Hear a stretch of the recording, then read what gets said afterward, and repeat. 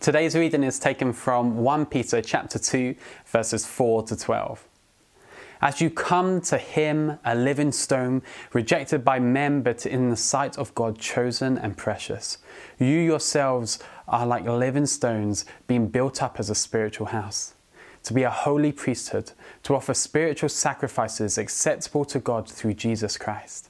For it stands in Scripture, "Behold, I am laying in Zion a stone, a cornerstone chosen and precious, and whoever believes in him will not be put to shame. So the honour is for you who believe, but for those who do not believe, the stone that the builders rejected has become the cornerstone, and a stone of stumbling, a rock of offence. They stumble because they disobey the word as they were destined to do. But you are a chosen race, a royal priesthood, a holy nation, a people for his own possession, that you may proclaim the excellencies of him who called you out of darkness into his marvellous light. Once you were not a people, but now you are God's people. Once you had not received mercy, but now you have received mercy. Beloved, I urge you as sojourners and exiles to abstain from the passions of the flesh, which wage war against your soul. Keep your conduct among the Gentiles honourable, so that when they speak against you as evildoers, they may see your good deeds and glorify God on the day of visitation." Well, good morning and thank you for joining us today. I'm absolutely loving this series as we talk about the church, as we rediscover God's purpose for the church. It's a subject I'm personally so passionate about. I really believe in God's church. I really believe in you, the church.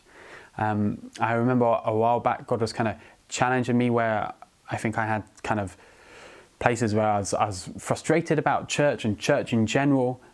And God just really challenged me. He's like, "Tim, this is my bride, and if you can't love my bride, what would it be like for you to be at my wedding?" And that just really challenged me that actually kind of our love and our passion for the church as God's plan and God's purpose is something that we need to invest in and believe in. So I believe in the church, and I'm really excited about this series.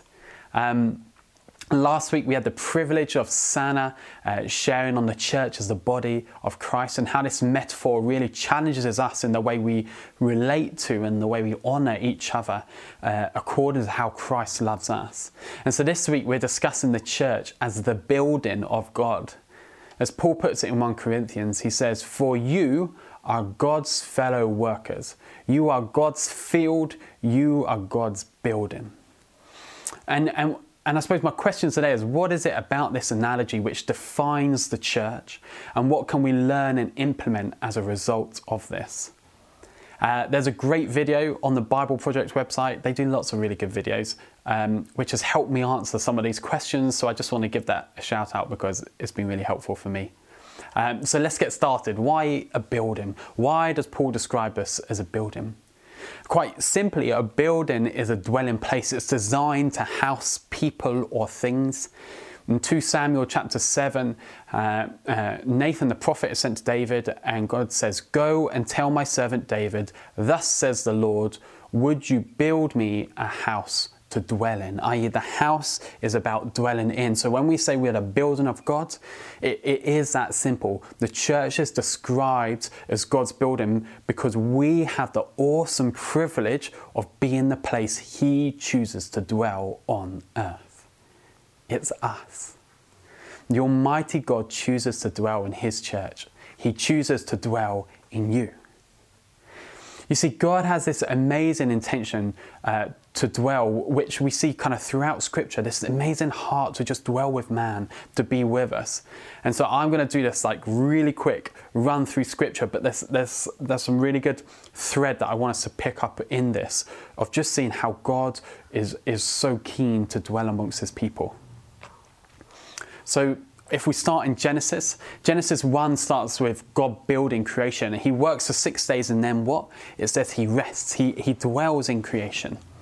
The message of Genesis 1 and 2 is really clear. God created humanity to dwell with him and bear his image in the world.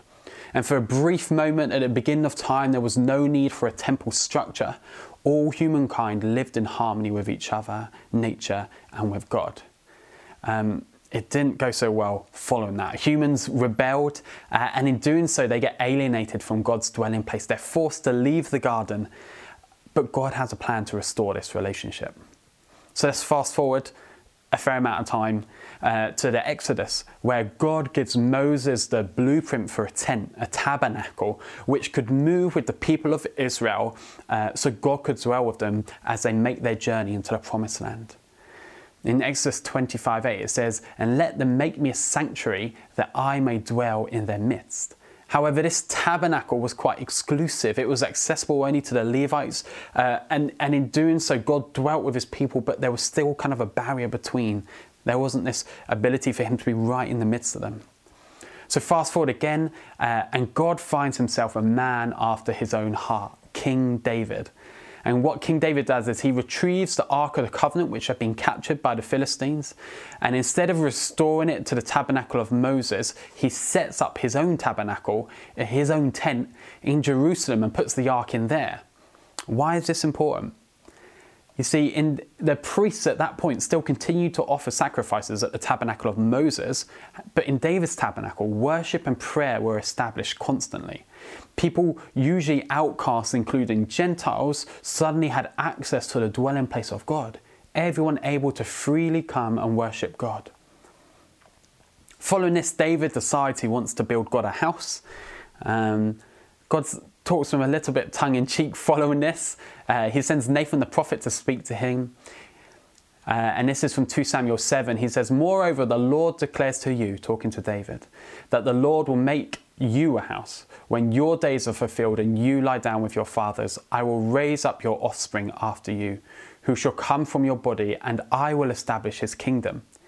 He shall build a house for my name, and I will establish the throne of his kingdom forever. And your house and your kingdom shall be made sure forever before me. Your throne shall be established forever." David is given this incredible prophecy that not only points to his successor Solomon, but more importantly points to Christ. David takes this prophecy, however, as a sure sign that his son Solomon is meant to build God a permanent, immovable dwelling place on earth. And he prepares the work for Solomon to build the temple. He kind of gets all the resources in place, he gets the plans in place, so Solomon can just say go, and it begins. In doing so, in Solomon building the temple, the tents are replaced by a permanent structure. And this temple is labelled a house of prayer for all nations. And through this temple, God not only manifested his love and care to Israel, but to anyone from any culture who would come there to worship him. It's looking pretty good, right? We've got this beautiful temple. But just like in the garden, again, man rebels, Israel rebels, and God lifts his presence from them, and Jerusalem is sacked and the temple is destroyed. It's time for the real deal. In John 1:14, it says, "God, as Christ, became flesh and dwelt among us." And that word dwelt there is the same meaning and connotation as that word dwelling from way back at the tabernacle, Moses' tabernacle in the desert. God wanted to dwell with his people. In John 2, Jesus describes himself as the temple, the new dwelling place of God on earth, not a building of bricks and mortar, but bodily in a man of Christ. In him, the fullness of God was pleased to dwell. Christ himself is the temple, living and active, permanent and mobile, available to the Jew and to the Gentile, to the Samaritan. He was Emmanuel, God dwelling with us. And Christ is the perfect prototype of God dwelling with man. And through the Holy Spirit, this continues through his disciples.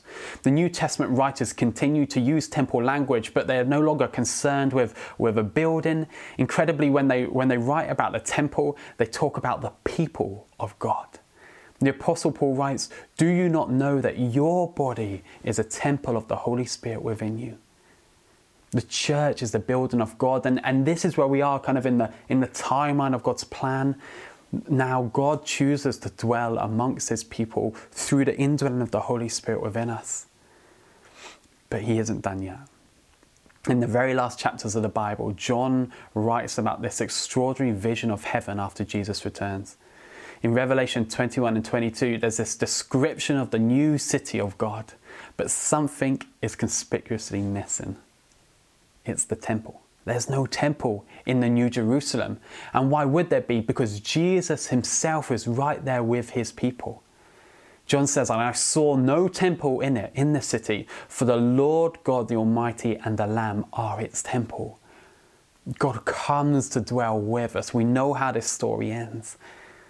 As we look to the end of the story, what we lost in the beginning, the garden is restored. God himself is dwelling with his people. So that's it. We've done Genesis to Revelation in 5 minutes. So that's the plan of God to dwell with his people. And at this current point in time, that dwelling place, like I said, it's us. It's in the church. It's the building of God that we are, his people filled with his Holy Spirit. So how do we, the church, fulfill this call? How do we take a hold of this and implement this and really walk in it? 1 Peter 2, our passage today says this: you yourselves are like living stones. You're being built up as a spiritual house to be a holy priesthood, to offer spiritual sacrifices acceptable to God through Jesus Christ. It's all about us being built up as a place of worship for God to dwell in us. Like any building, the church begins from its cornerstone. Ephesians 2:20, it talks about us being built on the foundation of the apostles and prophets, Christ Jesus himself being the cornerstone, in whom the whole structure being joined together grows into a holy temple in the Lord. If we want to dwell with God, if we want to be the resting place of his presence, and believe me, I want that with all my heart, Jesus must be our cornerstone. He must be our point of reference. Just as a cornerstone would have outlined the parameters of the building, his gospel must be our defining parameters as a church. With our cornerstone defined, we're built on the foundation of the apostles and prophets. And this speaks of God's word. Our Bibles are not optional reading. They are key to our foundations, key to our stability through trials, and essential to our proper growth. If we want his presence, we must value his word. These foundations are added onto by the church, each one of us a living stone. Paul describes it like this. He says, for we are God's fellow workers. You are God's field. You're his building. According to the grace God has given me, like a skilled master builder, I laid a foundation and someone else is building upon it. Paul talks about this continual building by the church on top of each other. God gives gifts to his church in order to continue this building.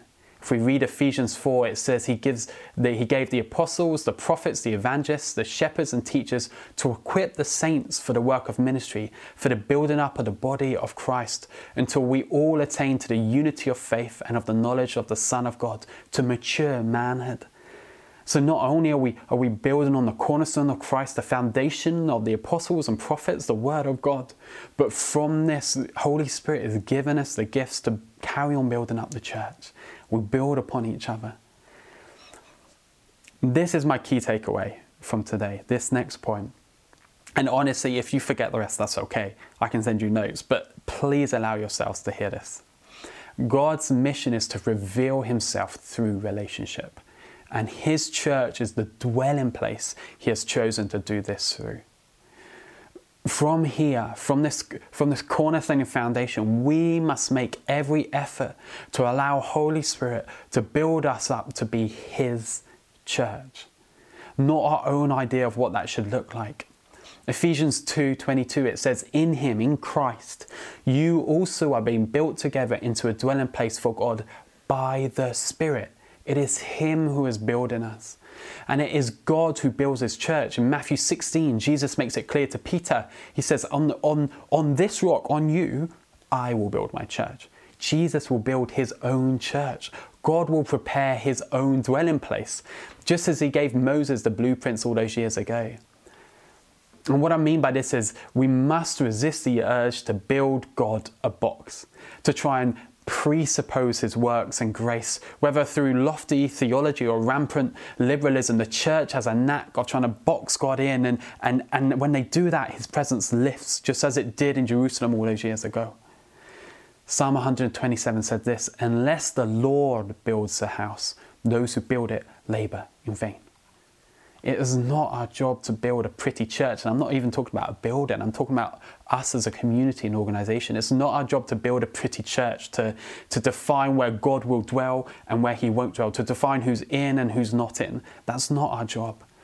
In Acts 7, Stephen brings us back to the David's building of the temple. He said, so it was until the days of David who found favour in the sight of God and asked to find a dwelling place for the God of Jacob. But it was Solomon who built a house for him. And listen to this last bit. Yet the Most High does not dwell in houses made by hands. He does not dwell in the constructs of man. So where does he dwell? He dwells in the hearts of a worshipful people. This is what it means to be his building. He dwells in the hearts of worshipful people, a people after his own heart. In Revelation, there is not a temple, but just a throne. And this is really key, the throne from which all life, the glory and presence of God flow. And of all the great tabernacles and temples of the Old Testament, none appear in Revelation. Instead, just one is promised to be restored. And this is in Amos chapter 9. It says, in that day, I will raise up the booth of David. Not the tabernacle of Moses, not the temple of Solomon, but the booth of David. As such, the church, us as the building of God, it's not a temple for us to contain God, but rather a people to enthrone God. Just as David's tabernacle signified the restoration of prayer and praise in Israel for all to come and lift high the King of Kings. David writes in Psalm 22, he says, yet you are holy, enthroned upon the praises of Israel. And so this throne we see in Revelation, this is what we are called to do even now as a church, that our praises would enthrone him. We must make every effort to allow Holy Spirit to build his church, guided by Christ our cornerstone, built on the foundation of his word, built up through the gifts given to his people, all for one purpose, that our worship would welcome his dwelling, his presence, God Emmanuel. Let's pray together. Lord, we right now, if we have not done this before, and we have, but God, right now we submit our hearts to you and we say, God, will you build your church? Father, I just want to come to you even as a leader in the body of Christ and just repent of where we tried to build something neat and containable and welcome you into a tiny box. God, we do not want that. We want you to build your church, you to define your own dwelling place, Lord. And God, would we instead be so focused on enthroning you with our praises, worshipping you wholeheartedly. Lord, we want to be a place of your dwelling. We want to be a place of your presence in an ever-increasing measure. So Lord, would you gift us? Would you enable us? Would you encourage us? Would you lead us to do that? We recognize you are the head of your church, Christ. You are the cornerstone. Come and lead us as a church to honor you in everything we do. To be more focused on your worship than trying to define you or box you in. And we just love you, Lord. We're so thankful for you and for your church.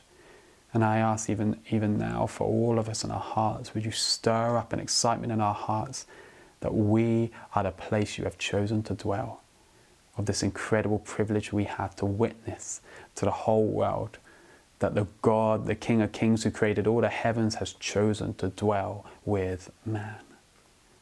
And we thank you, Lord, for that privilege. Amen.